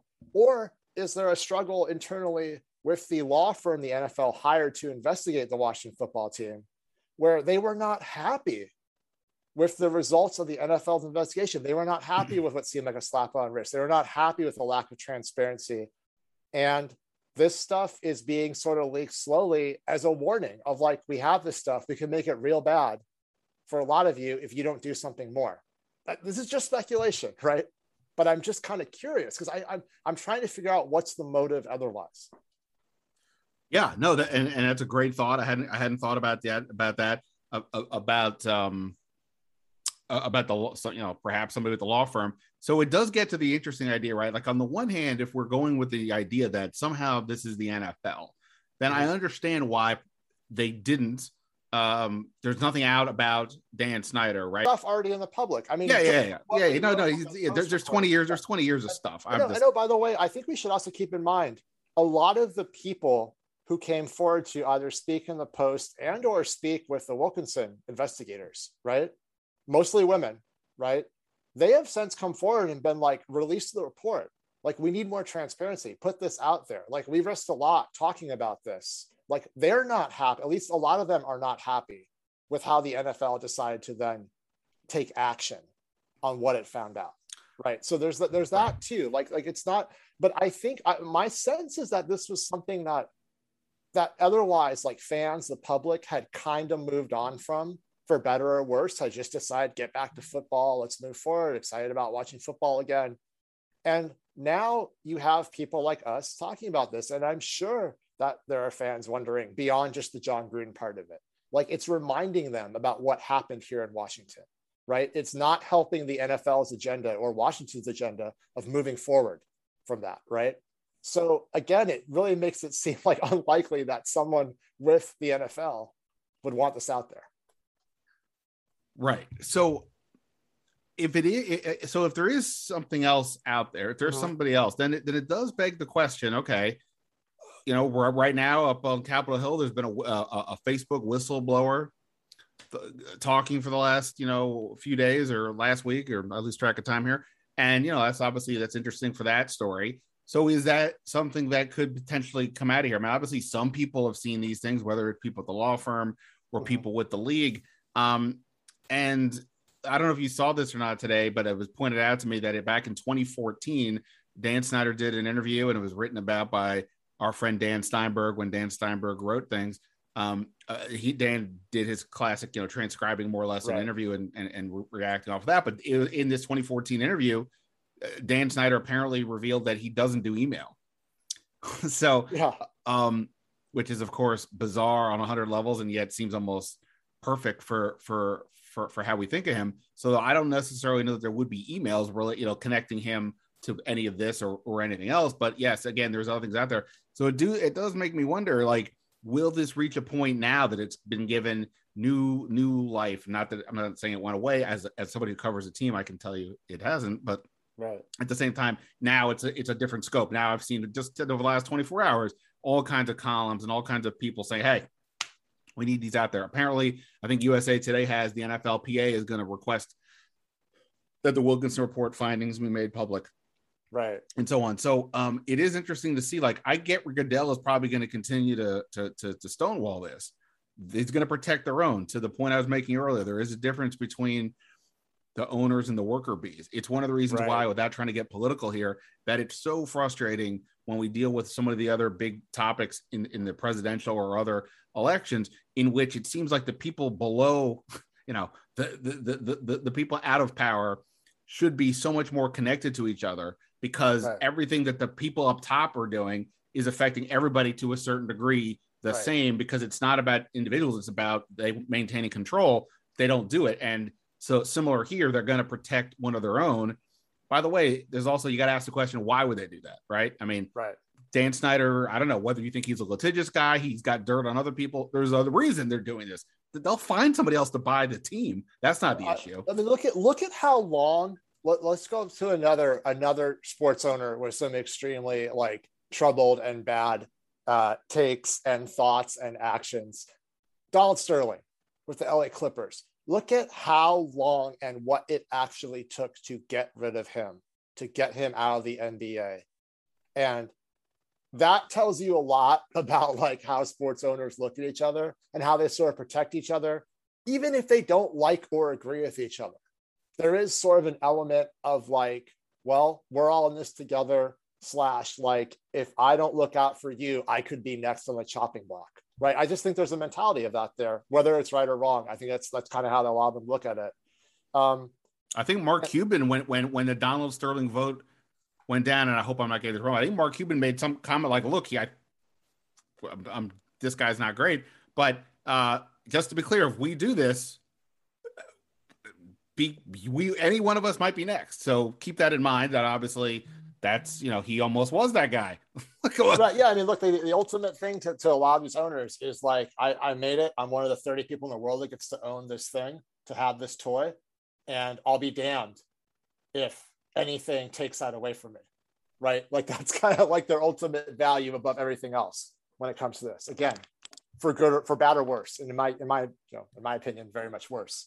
But so I do wonder, and also I think one last thing we should probably be clear about with the Wilkes report is like, that's a law firm being hired by the NFL to investigate an NFL team. Well, technically, they were hired by Dan Snyder first, which was bizarre. I was going to say that's even crazier. And then the NFL took over. Yeah. But even if the NFL takes over, what is the NFL? The NFL is the 30 owners, right? So ultimately, like, it is not a fully independent investigation by any sense of the term, right? It just isn't, right? And now they some of those types of, when companies investigate themselves, right, sometimes they can do a very credible job and sometimes not. And usually it's kind of in between. So we should also, like, if this ever actually does come out, like, are we going to even get the full investigation, right? Or we get some redacted or edited or whatever version? We don't really know, right? We've seen, you mentioned like bigger politics and things like that. We saw how that can work during the last presidential administration in terms of like full reports versus summaries and who gets to edit them and things like that, right? Shout out to Bill Barr. But we also don't know, like, even if we were to get the full version of this report, like, how deep did they dig? What did they really want to find out, right? And because, again, you shouldn't have to question that stuff, but because of who's paying for it, you do have to question that.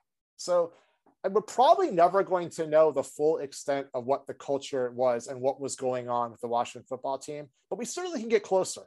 And so I do kind of personally support these calls for like, get more disinformation out there, be more transparent.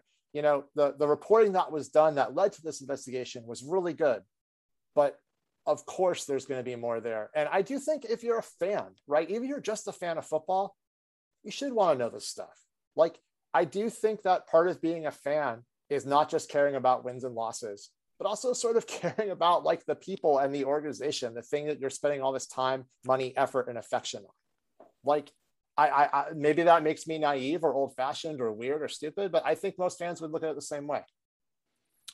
Well, I don't think you're naive or old-fashioned for thinking that. You may be naive in thinking a lot of other fans give a crap, because I do think a lot of fans are able to compartmentalize that this product that they love, that they will go on Twitter or elsewhere and say it's the greatest thing of all time, while simultaneously, and I guess just choosing to ignore or whatever, compartmentalize, like I said, that there's people involved who are unsavory characters. If you said to the local hardware store, you took the exact same principles, you'd probably think, well, I'll just go to Home Depot instead, or do what, you know what I mean? Like, you wouldn't go to that place. But in this case, the NFL has, it's the one product. There is no other product of this kind like it. And people choose to, if not look the other way, they ignore it. Again, I cover the team. I'm not being a hypocrite. This is the job I have. But I'm just saying, like, in terms of, there are a lot of people who I do think, rah, football's the best, and then they're just going to choose to ignore the rest of it.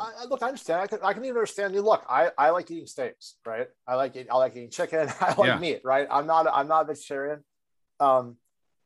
Slaughterhouses are pretty terrible. The working conditions are really terrible. And if you spend any time reading about that or checking out any investigative journals about that, it's not great. And that's an understatement. And it's so not great to the point of like making you question your own, like, do I want to keep doing this? Do I want to support this by like controlling this behavior? And ultimately I make the choice to do that, right? Same thing with our phones, right? All sorts of like terrible labor practices go into making these like smartphones that we all have and all sorts of stuff, right? So I don't think, like I said, I don't think it's a case of like, you can't still be a fan if you know about this stuff. But I think not all, but I do think a lot of fans would still want to know. And also they would want to pressure for change, right? That's the other thing is like, if you have more transparency with this Wilkson report or any other kind of reporting, then like, it helps me as a fan evaluate, okay, the Washington football team is making some moves and saying that they're turning a new page, right? That they're changing their culture, that they're going to be better, that they're going to learn from these, like what you could charitably call mistakes and uncharitably call, just like disastrously intentional decisions, right? But how do I really evaluate that if I don't know the whole story of like what the problems were in the first place, right? It's hard for me to evaluate your solutions if you're hiding what the problem was for me. And I think that's one of the important things. I mean, just again, from a pure fandom standpoint of like why you should want to know about this. Yeah, no, I agree with all that, and I'm with you on some of my personal hypocrisies on things. So totally with you. But yeah, it's important to, I think, at a minimum, think about it, right? Just do that. And this whole situation, I guess, hopefully, has forced a lot of people to think about their blind love in the NFL, and also what is happening here. That was. I appreciate you letting me put the tinfoil hat on and ponder a few of these things. Here. All right. No easy transition from a serious topic to a silly one, but we're going to do it here in the last couple of minutes I have with you. As I said, the Wizards is how we bonded, but we began connecting back when they were a playoff team with John Wall and Bradley Beal. And it's amazing. I mean, things change, but it's amazing how much has changed probably since last time, at least we did a podcast together. I don't know if we did it post Ernie Grunfeld was gone, but new GM, Scott Brooks is gone, John Wall's gone. Really, other than Bradley Beal, the whole roster is completely turned over, and they've obviously been fairly miserable over the last few years. Now, technically, not technically, they did make the playoffs last year. The Russell Westbrook era was a one and done, but it was a lot of fun, I guess you could say, now that it's over. And they obviously were really good down the stretch to make the playoffs. And then the playoffs kind of went predictably there. But okay, it's a new day, it's a new era. Maybe there's room for optimism. Maybe you're like, hey, they got Bradley Beal and a bunch of interesting young dudes. Scott Brooks is gone. I don't even care who's the coach.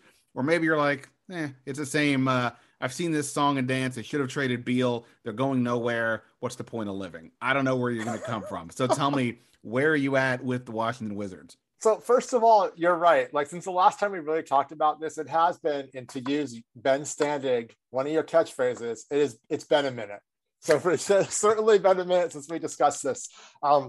As one of, as I always say, as one of the 12 Washington Wizards fans in the city, I have mixed feelings about what's going on. And what I mean is this: on one hand, I look at the current roster and I have no idea if this is a borderline playoff team or not. I don't think they're much more than that. I'm not sure they're any better really overall than maybe they were last year. Not when they were having, their incredible stretch of like Russell Westbrook for a month, just like takes over and puts a team on his back, and they beat up on a bunch of bad teams, right?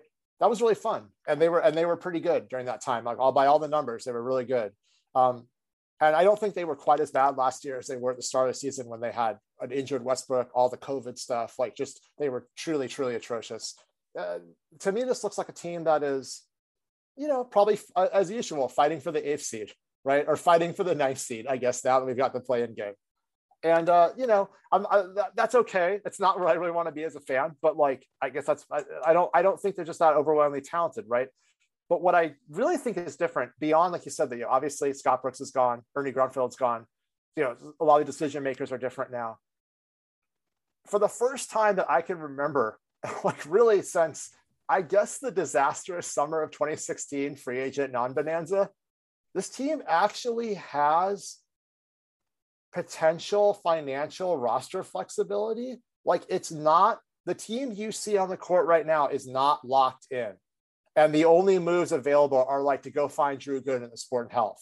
You know what I mean? Like, we're not, or like, where's Will Bynum? Bring him over for China to be in a playoff game. You know what I mean? Like, we don't have to, the Wizards don't have to do that, right? They actually have, I think, a lot of players on reasonable contracts, making reasonable value, that are movable, that are tradable. Like, they actually have options to sort of shape or reshape or try to build a roster that ultimately makes sense and can win some games, right? Whether they have that right now or not, I'm not really sure. I don't think they're like going to be the worst team in the East, but I don't really see how they're much better. Like, if everything went well, then maybe that's like a 7 seed team, maybe. I mean, maybe I'm wrong, but I don't really see enough talent there. Like, everything you could say about Russell Westbrook, like the Russell Westbrook experience, boy, the good, the bad, the amazing, the spectacularly non-amazing, it was all there last year. I mean, he is a singular guy to watch. I really enjoyed the fact that he was just, there's no one else really quite like him. And to the extent to which he really, really helps you win, I'm not sure. I think he really raises the floor in a bad team, but I'm not sure how much of the ceiling he raises on a good team. Right. And then I'm saying that like all people that follow the NBA much more closely, sort of, that's their take on him. But it was fun and it was interesting. And without him, they have a lot of just parts now, guys that can play roles and sometimes excel in them. But the thing about role players is like, do they fit together right? And it's a sum greater than the whole. Is a sum greater than the parts? And I don't know. We haven't seen that yet. And we got a new coach, right? So we don't really know what he's going to be about. And they have a couple of young guys still that it's like very hard to know what they are, right? Everybody likes Daniel Gafford. He looks pretty good. Like, can he play effectively for more than 20 minutes? Don't know yet. Rui, Denny, no idea what those guys are going to be, if anything. Yeah. Well, so just to cut you off there, like, so, how do I say this without sounding like a self-serving idiot? So like the previous version of my podcast with this, like, when I was at that point of my Wizards interest level, like, I had a lot of thoughts.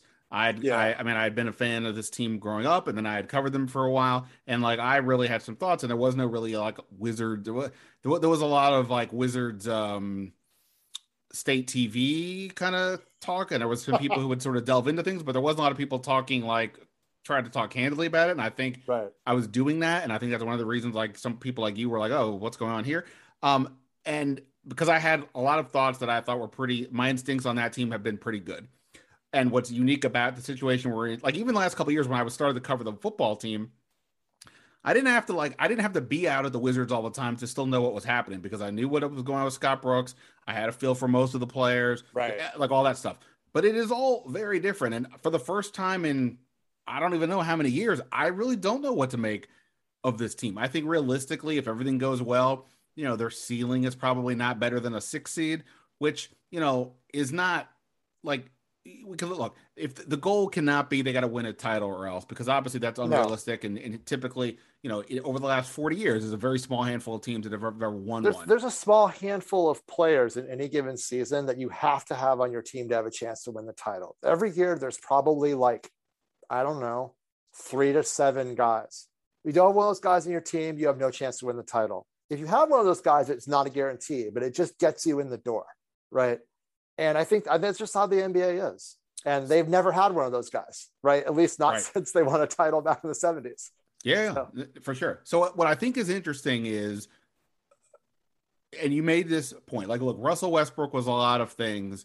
He was exciting and entertaining, but he was not a guy that you're going to win with. Ultimately, he's only getting you somewhere. I think personally, the situation with him and LeBron, people will no matter, it will say how great it is when they're winning 55 games during the regular season, and it will absolutely stink in the playoffs when Russell Westbrook's going to want to dominate the ball and he can't play off the ball and he can't shoot, and LeBron dominating the ball. But that's another story. My point is that Westbrook, that Tommy Sheppard turned the John Wall terrible contract into 1 year of Westbrook, and then do what you just said. He got a bunch of stuff. None of the individual pieces are nearly as good as Westbrook. But instead of having this one behemoth of a contract that is very difficult to move, I know they just moved him, but I mean, like, in theory, it's not easy. You need an incredibly motivated. What were the other Russell Westbrook moves? You needed an incredibly motivated buyer in LeBron James, basically, to want this to happen. Otherwise, he's probably still on this team. And they now have a lot of guys you can move if you want. They have some interesting young players. I have no idea whether Wes Unseld and his staff will be able to get the most out of them, because how would anybody know that? If anybody tells you they know, don't listen to them. Just stop. Nobody knows. We'll see.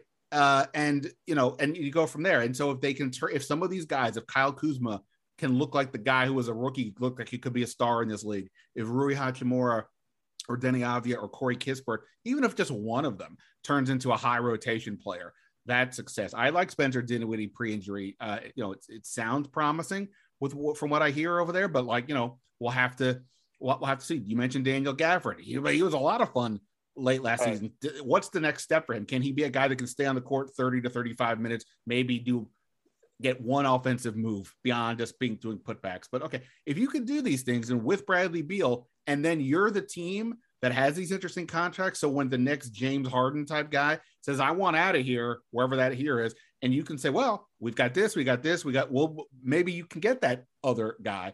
Whatever it is, it's an interesting group. And to that end, I'm excited to see where it goes. On the other hand, I still feel that this is a team that basically the owner, as my point has always been, the owner is not trying to really compete for a title. He's trying to get into the playoffs. There's revenue there. If you get into the playoffs, it means you probably had a decent enough year that fans will show up in the regular season. As he has said, he will never tank, which is why he basically couldn't trade Bradley Beal, even if they wanted to, after moving Westbrook, which I think is something they should have considered, even if historically I've been saying keep Beal, because it's not easy to get that kind of guy back. So I guess my bottom line is I don't know what to make of this team in and of itself. That makes it interesting. And, I guess we'll just see what some of these young guys can do with this new coach. Yeah, I mean, I think, like I said, to me, the thing that's so different is for the first time in so many years, and largely because they were able, and this is where I give, the front office, whether it was luck or skill or both, they were able to, I hate to use this term, but they were able to get off of John Wall's contract and turn it into movable contracts, right? And it stinks that as fans, we have to think this way, right? I blame all the salary caps and all those other things that that just saves owners money. In my perfect world, none of that would exist. But anyway, I think it gives this team like it gives it a chance to. We don't have, you said we'll see. For the first time in a long time, it's kind of like a we'll see situation with the Wizards, but also not like we'll see how this team does because this is your team end of season, right? On basically on opening night, it's like we'll see. It can go a lot of ways, right? They also have the flexibility now. Like if it turns out this isn't very good and Beal finally does want out of this situation, and tells them that, and it seems like they have a good relationship. So I think he would give them some warning and some chance to deal him for something instead of them getting nothing. They can actually do that, and they could probably solve some of these other parts and go into like a full start with the draft kind of rebuild, right? Or like you said, if it's something where like we think we can add some more stuff around Beal, they have some flexibility to try and do that. Whether that would be successful or not, I'm not sure. No one knows until you do it. But it's just so different than it's been the last couple of years, where it's like at one point you had Beal, Porter, and Wall, and it was like, okay, whatever like really minimum contract guys you can add, or like, oh, we have this one summer we can spend money, but we blew it on a bunch of guys that can't play. And now we're even in worse shape with that, right? They're finally not in that position anymore. And so to me, as a fan, it's more interesting, even though the product on the court might not look incredibly different, just the idea that product can actually change in a non-marginal way definitely makes it more intriguing. And the one bad contract you could say they have is Davis Bertans, but he at least has a skill set that contenders covet. Like, for the Wizards, it's challenging. If he's your third best player, we saw how much of a liability is on defense. But if you were to if a contender's like, hey, we just need you to stand in the corner for LeBron or Steph Curry or Kevin Durant or whatever, that's a whole other story. So I think that contract is also movable just for that reason. If you need to get rid of Bertans, there's at some point in the next season or two, there's definitely going to be a contender. You're not going to get anything. You might get like a pair of second round picks that don't convert and like an expiring contract or something like that, right? But he does have a very useful NBA skill. In fact, a skill I would argue in some ways is probably more helpful to a contending team than one treading water. I think you can move him, right? It's not like you're going to have to give up a first round pick. It's not an Andrew Nicholson situation, right? You're not going to have to dump a first round pick just to get rid of him. Like, so in that sense, and that's, like I said, that's just a big difference. There's no Mahimis. There's no Andrew Nicholsons. Yeah. And like, for me, like that, beyond the roster, the moves that have been made, my take is always this. This is going to sound, I know, weird, but hang with me. I don't always judge everything based on the end result, because ultimately all the moves we talk about are involving assessing what human beings will do in various contexts, whether that's a 20-year-old, how they're going to mature and grow up, whether it's a 30-year-old and how they accept a new role. Who knows? People, we all, right? You don't always know what people are going through. So no matter what moves are made, life is weird, and you don't always know how things are going to go. But what I look at is, what's the theory behind the move in the first place? As I've said 100 times, it never made second. From the moment they offered the contract, to have given Mahimi that deal when you had March and Gortat, you couldn't play them together. Forget the fact you were overpaying Mahimi by of his $16 million a year, you were probably overpaying by like $10 million each, right? Forget all that. It just didn't make any sense. But almost everything, not everything, but almost everything that Tommy Sheppard has done since he's taken over makes logical sense to me. Now, I didn't like the Davis Bertans extension. I said it in the moment, but okay, I understood it. And again, he can do one thing that is particularly valuable in this day and age. But for the most part, he's done a very good job of taking the little thing and making it into a bigger thing down the line. The Troy Brown situation, we easily could have been screaming, hey, there's a first-round pick, the 15th pick in the draft. You're getting rid of him already? Yeah, he did. And he got Daniel Gafford, who I liked at that moment, but he was even better than expected. I mean, what Sheppard has been able to do that I think deserves a lot of credit for is with the start of this season, he has finally dug the franchise out of the enormous future squandering, asset squandering, stuck in place crater that Grunfeld left it in, right? And again, I don't know if, with Grunfeld, there's always that question of like, well, is this what Leonsis wanted from him, right? We'll never really know, like, to what extent Ted calls the shots, and doesn't call the shots. I was never a fan of Grunfeld's moves, but that was always something that people brought up, right? Is like, it's not just Grunfeld. But Sheppard has done I think, an incredible job of just getting this franchise back to sort of square zero, back to like neutral, right? Back to where like you aren't like, the mortgage is paid off essentially, right? Now, what are you going to do with the house, right? The house is not maybe in great shape, but the mortgage is finally paid off and you can actually do something with the house. And so I think in terms of like what remains to be seen is like what kind of like building forward moves is Sheppard good at? Like he's shown that he can do some of these marginal moves. That's great because they never did any of that under Grunfeld. And he's shown that he can, over time, unwind mistakes that Grunfeld made, and that's great. But in terms of going forward, can he make that move where like he is actually getting back better than what he sent out, right? You could make a case with Gafford that maybe he did that, right? And then the other big thing, the huge thing, and this is where it's never been great for this franchise, is can they actually hit on draft picks and then develop them? Right. It's really, really hard if you can't do that. It's just really hard, especially if you're not a destination city or you don't have one of those 7 or 8 guys we talked about. It's really hard to have sustainable success if you can't do that. And that's a huge open question. We actually have no idea yet whether you can do that or not. I do think that is the big question because, Rui Hachimura, his career's had some sort of fits and starts because of some injuries and other things.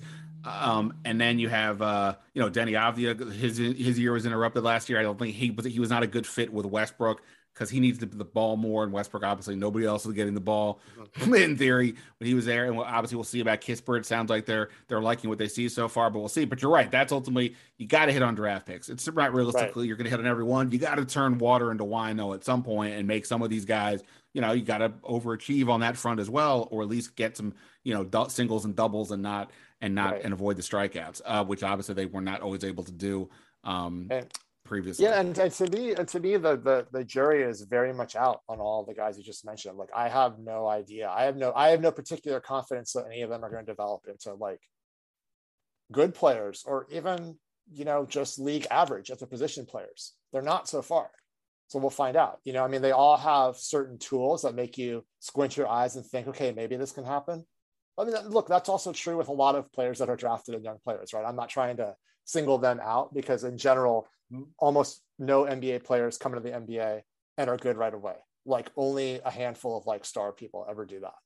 So we'll have to wait and see. But I am somewhat concerned in terms of, with Kispert, okay, he can actually shoot and that's good. But they still, before that with Rui and with Denny to some extent, it seems like still drafting guys who can't dribble and can't shoot. So I'm not sure what you are and what you actually do on the floor. But, hopefully they can develop those things. I remember when Beal came in, he could shoot. He did not have anything like the handle he has now. He went from having a fairly mediocre handle to having an excellent handle. So it is possible to improve. But in general, when you think about it, like players only tend to improve so much in the NBA. There's a handful of guys that improve wildly past what you would expect. And there's some people that never improve at all. But it's not a great sign if in the first year or two, you don't see flashes of the player that someone can become. And I'm not sure with the Wizards young guys, obviously Kispert, we haven't seen anything yet, but with Denny and Rui, if we've seen tremendous flashes, maybe a little bit with Rui once in a while. All right. I know we've seen tremendous flashes from you in your prolific career. You are a busy guy. I got to let you go. Tell everybody where they can find you, what they should be knowing about what Patrick Hruby has going on in the world. Well, a couple of things. You can always, every now and then, you can find me in the Washington Post magazine. I contribute longer stories there. You can find me a lot at something called Arizona State University's Global Sport Matters, where I write, and also I'm an editor at large. We cover a lot of sort of outside the line sport and society stuff. We have monthly issues. Check that stuff out for sure. And I also have a newsletter, which is updated not particularly frequently lately because I'm busy, but it's Real Sports at Substack. So HREAL Sports, and that's at Substack. You can find me. You can find my work there. You can find me on Twitter at Patrick_Hruby. and that's a silent H, so it's Hruby. How was that? Yeah, it's a lot going on, but that's, look, that's good stuff. Patrick's a very good Twitter follow, and as you heard the passion both on serious topics and nonsense topics, he has things to say and is an important voice out there on all these kinds of topics, including the Washington Wizards. Patrick, we'll have to do this again once the games get going, and maybe we will meet up with our other conspirators for an adult beverage here at some point. Would love to do that. And let me ask you one last thing. What is going on with the Wizards coverage with your shop, with The Athletic? Are you going to be pitching in with that? I know Fred Katz has ascended to Knicks Valhalla, so I'm wondering what's the story there? I talked about this on the podcast the other day. People were kind enough with the second Fred made his announcement to ask, "Oh, well, I know you wanted the Wizards job at some point, so I assume you're doing this." To which I was like, "No, that ship has sailed. I've moved on." Last I've heard, just to be honest, is we're hiring somebody. So that's the good news.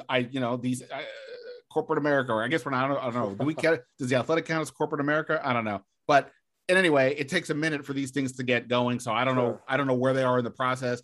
Obviously, the season is starting any minute. The good thing is, at a minimum, we have some guy named David Aldridge he knows a few things about the NBA, right? right. At a minimum of that, and I'll helping out here, talking about it on the podcast. I don't know. I've suggested that I'm willing to talk about the Wizards weekly if somebody can make it worth my while, internally or externally. So we'll see how that goes. But no, I will, other than maybe showing up for a game or two to watch and keep my toe into a team I've invested a lot of time in, I will not be transitioning into Wizards coverage, but hopefully we'll get somebody good to do that. All right. Well, if you need someone to talk about them, I am, again, one of the 10 to 12 people actually watching these preseason games. So happy to come on and give my unfiltered and mostly uninformed thoughts on the franchise. Awesome, man. I appreciate it. We'll talk soon. All right. Take care. All right. Wow. Okay. That was a lot. Many thanks to Washington left tackle Charles Leno, to our Chiefs insider Nate Taylor, and to journalist extraordinaire Patrick Hruby for their time. Thanks, of course, everybody here for checking out the podcast, for checking me out on The Athletic, and for hopefully just, being good. Stay strong. There's a lot going on with this team, with the league, the world. It's always a lot happening. I hope everyone is hanging in there. Take care of yourself and love everybody who's in your world.